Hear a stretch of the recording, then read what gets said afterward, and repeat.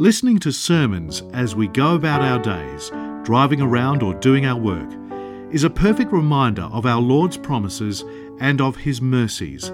This is the mission of Upper Room Media, to make the Word of God accessible to anybody and everybody. In the name of the Father, and the Son, and the Holy Spirit, one God, amen. Glory be to the Father, and the Son, and the Holy Spirit, now and ever, the ages of all ages, amen.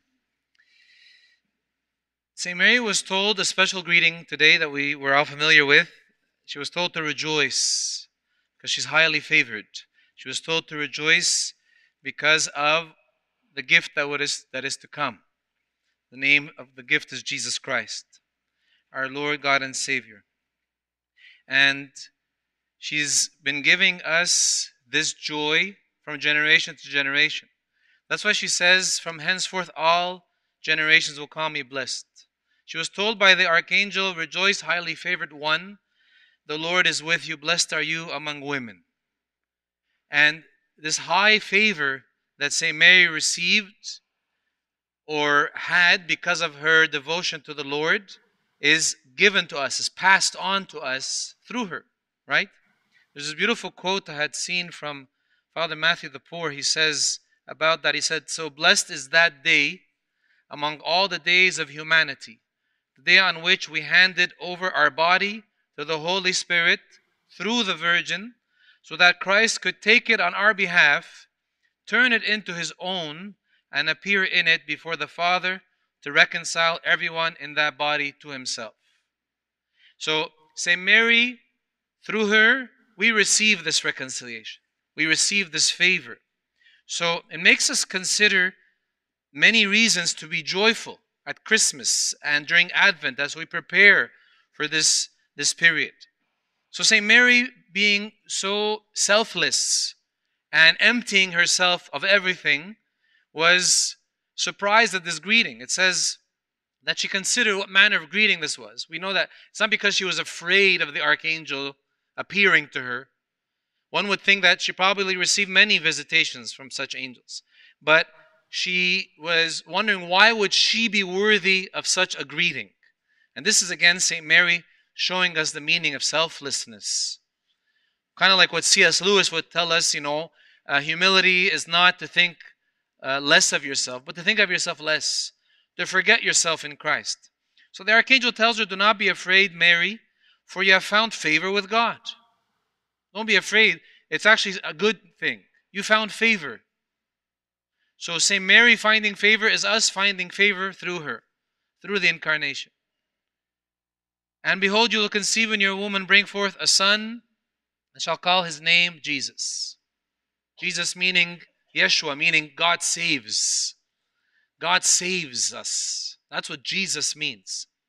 He will be great and will be called the Son of the Highest. Right? He who is from above, He who is from the highest, He who is the King of kings and Lord of lords, descends and empties Himself for our salvation. People wonder, why would God do such a thing? Why would God go to such great lengths for dust? It says, because although I created you from the dust of the earth, you're not dust to me. You mean much more to me. I created you in my image and my likeness. I created you to live forever. I created you to love. I created you to forgive. I created you to be saints. I created you to be holy. And God descending and coming in creation that He created. So He comes into the creation. This is not something hard for Him to do. What makes it hard is He who is divine and holy and infinite would condescend, empty Himself, and come into the form of humanity. That's what's hard for us to understand. But it's not impossible for God. God can do anything. That's why the archangel tells St. Mary, with God nothing shall be impossible. With God nothing shall be impossible. Why? Because God is love. And God, being love, being the source of all what love is, can do anything. Love can accomplish all things. That's why St. Peter tells us, have fervent love. When we read in today's Acts, it says this passage from Exodus. When the Lord saw that Moses turned aside to see, God called to him out of the bush, Moses, Moses. And he said, "Here I am." Then he said, "Do not come near. Take your sandals off your feet, for the place on which you are standing is holy ground." Here's another reason why we rejoice, that this ground that God created, this earth that can be walked on, stomped on, all kinds of things, has been made holy through the incarnation. That all of a sudden, humanity receives the pledge of everlasting life, the guarantee. So when St. Mary is told, rejoice, it gets us the opportunity to think, what am I rejoicing about? Is this joy something temporary? Is this joy something momentary? Is there a difference between joy and pleasure? Between something eternal, something temporal? Absolutely. Huge difference. There's a huge, huge difference. God is telling us to rejoice beyond what the earth can offer. Even if it's temporary here, it's not temporary there. If it's carnal or material here, it's eternal and spiritual there. It's completely different. But another other reason for you and I to rejoice because of St. Mary's greetings received by the Archangel today is that it's for us to enjoy as well. We get to enjoy this. And we don't have to wait till it's time for us to go back to our eternal rest. It's ours to enjoy right now, this second. So this term rejoice is for you and I. That's why St. Paul uses the exact same word, rejoice. He says, rejoice in the Lord always. Again, I will say rejoice. If you notice, this was in Philippians 4, verse 4. Philippians is one of the letters St. Paul wrote in prison. St. Paul was in a prison cell saying this. Again, it makes us wonder, how could someone rejoice in prison? Because with Jesus, he's not in prison. Physically, he could be shackled. Physically, he could be confined. But spiritually, he's soaring like an eagle. He doesn't feel this confinement because he has learned what the meaning of rejoicing is. So St. Mary being told, rejoice, highly favored one. St. Paul telling us from a prison cell long ago, rejoice, is a reminder from generation to generation, rejoice always. And he's saying it with an exclamation point to tell me and tell you, always is all the time. Always. You know what always means. Always is always. It's all the time. So why do we celebrate this season? Why are we together for Christmas? Families get together, friends get together, dinners and parties and celebrations of all sorts. The world offers us a very diluted, superficial form of Christmas. To the point that they want to cut off Christ from the word, right? They put Xmas because it's easier, faster. Eliminate everything. Christmas songs on the radio all day long. You enter the mall, you hear Christmas songs all day long. To the point that by December 26th, your brain is still like buzzing on Christmas songs. 27, 28, 29, New Year's Eve, you still hear George Michael singing something about his tears and I don't know what at Christmas. And it's non-stop in your ears because everywhere you walk in, you're hearing it. But that's not a Christmas carol. That's not a Christmas song. It has nothing to do with Jesus. A Christmas carol, a Christmas song, or a Christmas hymn, that's why we have the beauty of this Coptic month of Kiek, or Advent, where the church is constantly singing. There are vigils at night. There are praises and prayers that you can listen to and find online. And they're constantly revolving around St. Mary receiving this greeting, the joy that she was told that she deserved, and the Lord's coming in the flesh for our salvation. Taking our flesh, taking what is ours, and giving us what is His.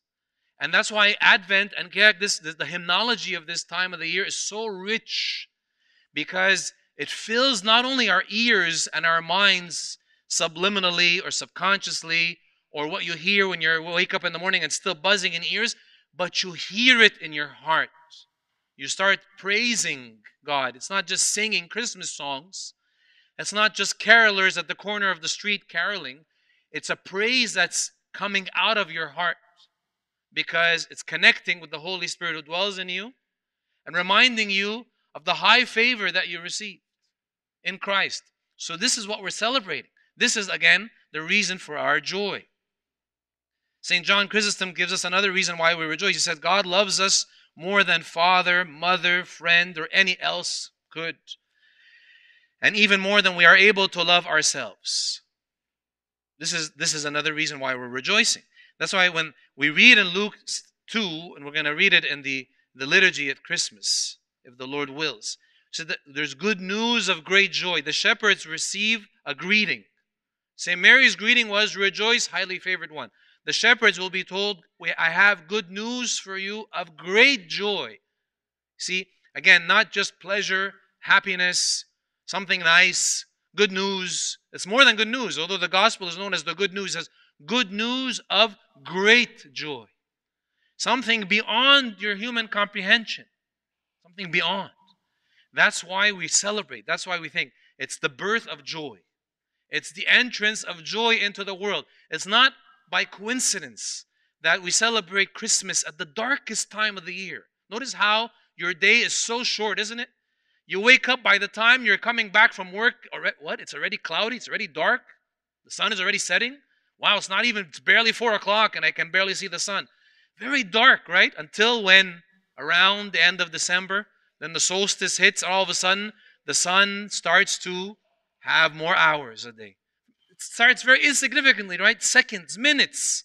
And all of a sudden you go from a winter solstice into an equinox, a spring, right? As we prepare for Lent and the resurrection. The Lord is not by coincidence coming into the flesh at the darkest time of the year. Trying to say, I come into this darkness to bring great light, great joy. To receive what the angels told the shepherds. The angel said to them, fear not, for behold, I bring you good news of great joy that will be for all the people. It's not just for St. Mary on the second Sunday of Advent. It's not just for people who were shepherding their flocks by night, Christmas night. It's for you and I today and every generation, all nations. This healing is for all nations. So, another reason why we're celebrating.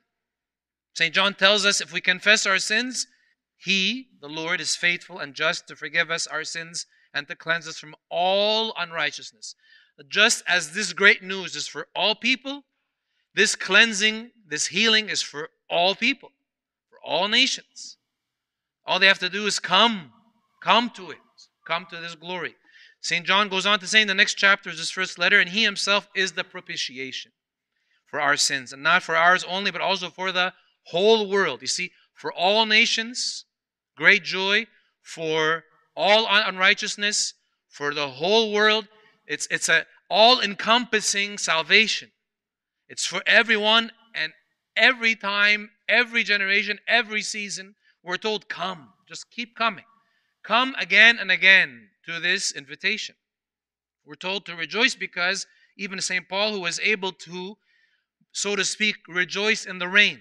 Even in the sad times, the dark times, the cloudy times, the difficult times, he says, we are as sorrowful, yet always rejoicing. How? Because the joy of Christ, the joy of our Lord, the joy that has been given to us, the joy that was born into the world for Christmas, as we prepare for, is telling us, no more fear. No more fear. Perfect love has cast out all fear. So we need to keep these words, right? We need to remind ourselves and remind every generation. The Lord was saying this to this woman in Matins this morning, in Luke 11. It happened as He spoke these things that a certain woman from the crowd raised her voice and said to Him, blessed is the womb that bore you and the breasts which nursed you. But He said to her, more than that, yes, my mother is blessed. Yes, but more than that, blessed are those who hear the word of God and keep it. That's why she's highly favored, because not only is she blessed by who she is, but blessed for keeping what she kept. It says that she continued to keep things in her heart. Later on, she would witness things her Son and God was doing in the flesh, and she kept all these things and pondered them in her heart. We're told to keep these things. That's why you are called the salt of the earth and the light of the world. You're told to keep these things. If you and I don't keep Christmas, keeping the feast as we ought, who will? If we, the Christians, known as followers of the way, won't keep it, who will? It won't be the mall, because December 26th, the mall changes to Boxing Day and New Year's Eve celebrations and sales. And then a few months later, a few weeks later, already it's pink and red and white for Valentine. It's not going to be the mall that's going to keep Christmas. I think you and I agree on that. It's our job to keep Christmas. So whatever feasts and celebrations and places to go and people to see and things to do during the holidays, we're meant to keep them holy. That's why they're called holy days. It's our job to do so. Just think about it. Imagine January 6th, if the Lord wills, we're driving to liturgy. And the Lord comes on the clouds. The second coming occurs on the clouds on that moment. What will we do?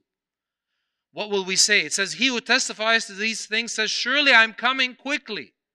Surely I'm coming soon. Could be right now, could be tomorrow, could be January 6th, could be in 100 years. I don't know. But when he says something, he fulfills it. And it's always too quick for those who haven't prepared for it with their heart, haven't kept it in their heart. So we have to ask ourselves, who are we among? Which group are we among? In Revelation chapter 1, it says, behold, he is coming with clouds, and every eye will see him, even they who pierced him. And all the tribes of the earth will mourn because of him. Even so, amen. Why will all the tribes of the earth mourn when it says there's joy for all nations? That this is a healing for all nations. That joy that comes to the world. We sing joy to the world. How is it that this great joy, this good news of great joy to the whole world, will cause the tribes of it says all of them to mourn. All of those who have forgotten, who haven't kept, who haven't known, they're missing out. Let me tell you, people can have the biggest, the most baddest Christmas bash for celebration. New Year's Eve, do all kinds of celebrations. But if they're not keeping Jesus at the center of it all, they are missing out. They have no idea. They think that it's fun to party, quote unquote, in certain manners and ways that are far from Christ-centered. Maybe. But it's because they have not yet tasted. That's why it's our job, you and I, to say, come and see for yourself. Taste and see that the Lord is good. Taste and see for yourself, what does it mean to celebrate Christ? To have Him at the center of your life and your will and your heart all the time. It goes on to say again in Revelation 19, now out of his mouth goes a sharp sword that with he strike the nations, and he himself will rule them with a rod of iron. The Lord is not coming on the clouds, like it's not Santa Claus coming on his sleigh led by Rudolph and the rest of the deer. The Lord coming on a white horse, conquering and to conquer, coming to rule, not to scare, but to say rejoice. There are those who will see this coming and will rejoice with great joy, as it was promised to them. That's why at the end of Revelation, when the Lord says, surely I'm coming quickly, St. John replies, says, amen, even so come, Lord Jesus. So it starts from now, right? It's not going to happen when the Lord is coming on the clouds. This should be something you and I keep and consider now. All the time. This should not be fearful, it should be joyful. And it is joyful for those who realize the love that was given to them. They realize the reason for the season, right? That it's not just a wreath in front of the door, but it's a crown of thorns. This is the fullness of joy that we receive. As we celebrate the Christmas season, Advent and Christmas, we should always remember that the greatest gift wasn't placed under a tree, but was hung on one. It was hung on the tree. I love this artist's rendition of Santa Claus bowing and worshiping Jesus at the manger. May we never forget who Christmas is really about. Some people say, what's Christmas all about? It's not a what. It's who. It's who it's about. This is something we've heard and said years and years, and we've needed to ourselves as a reminder, but more than ever, right, from now and every generation until the Lord comes, it's really, really, really incumbent upon each and every one of us to remember, let's put Santa Claus worshiping his Lord. Let's every one of us remember what happens at Christmas. That the entrance of joy, the promise of joy, gets fulfilled a few months later on Good Friday. And the resurrection on Sunday. And glory be to God forever and ever. Amen. This talk was brought to you by Upper Room Media.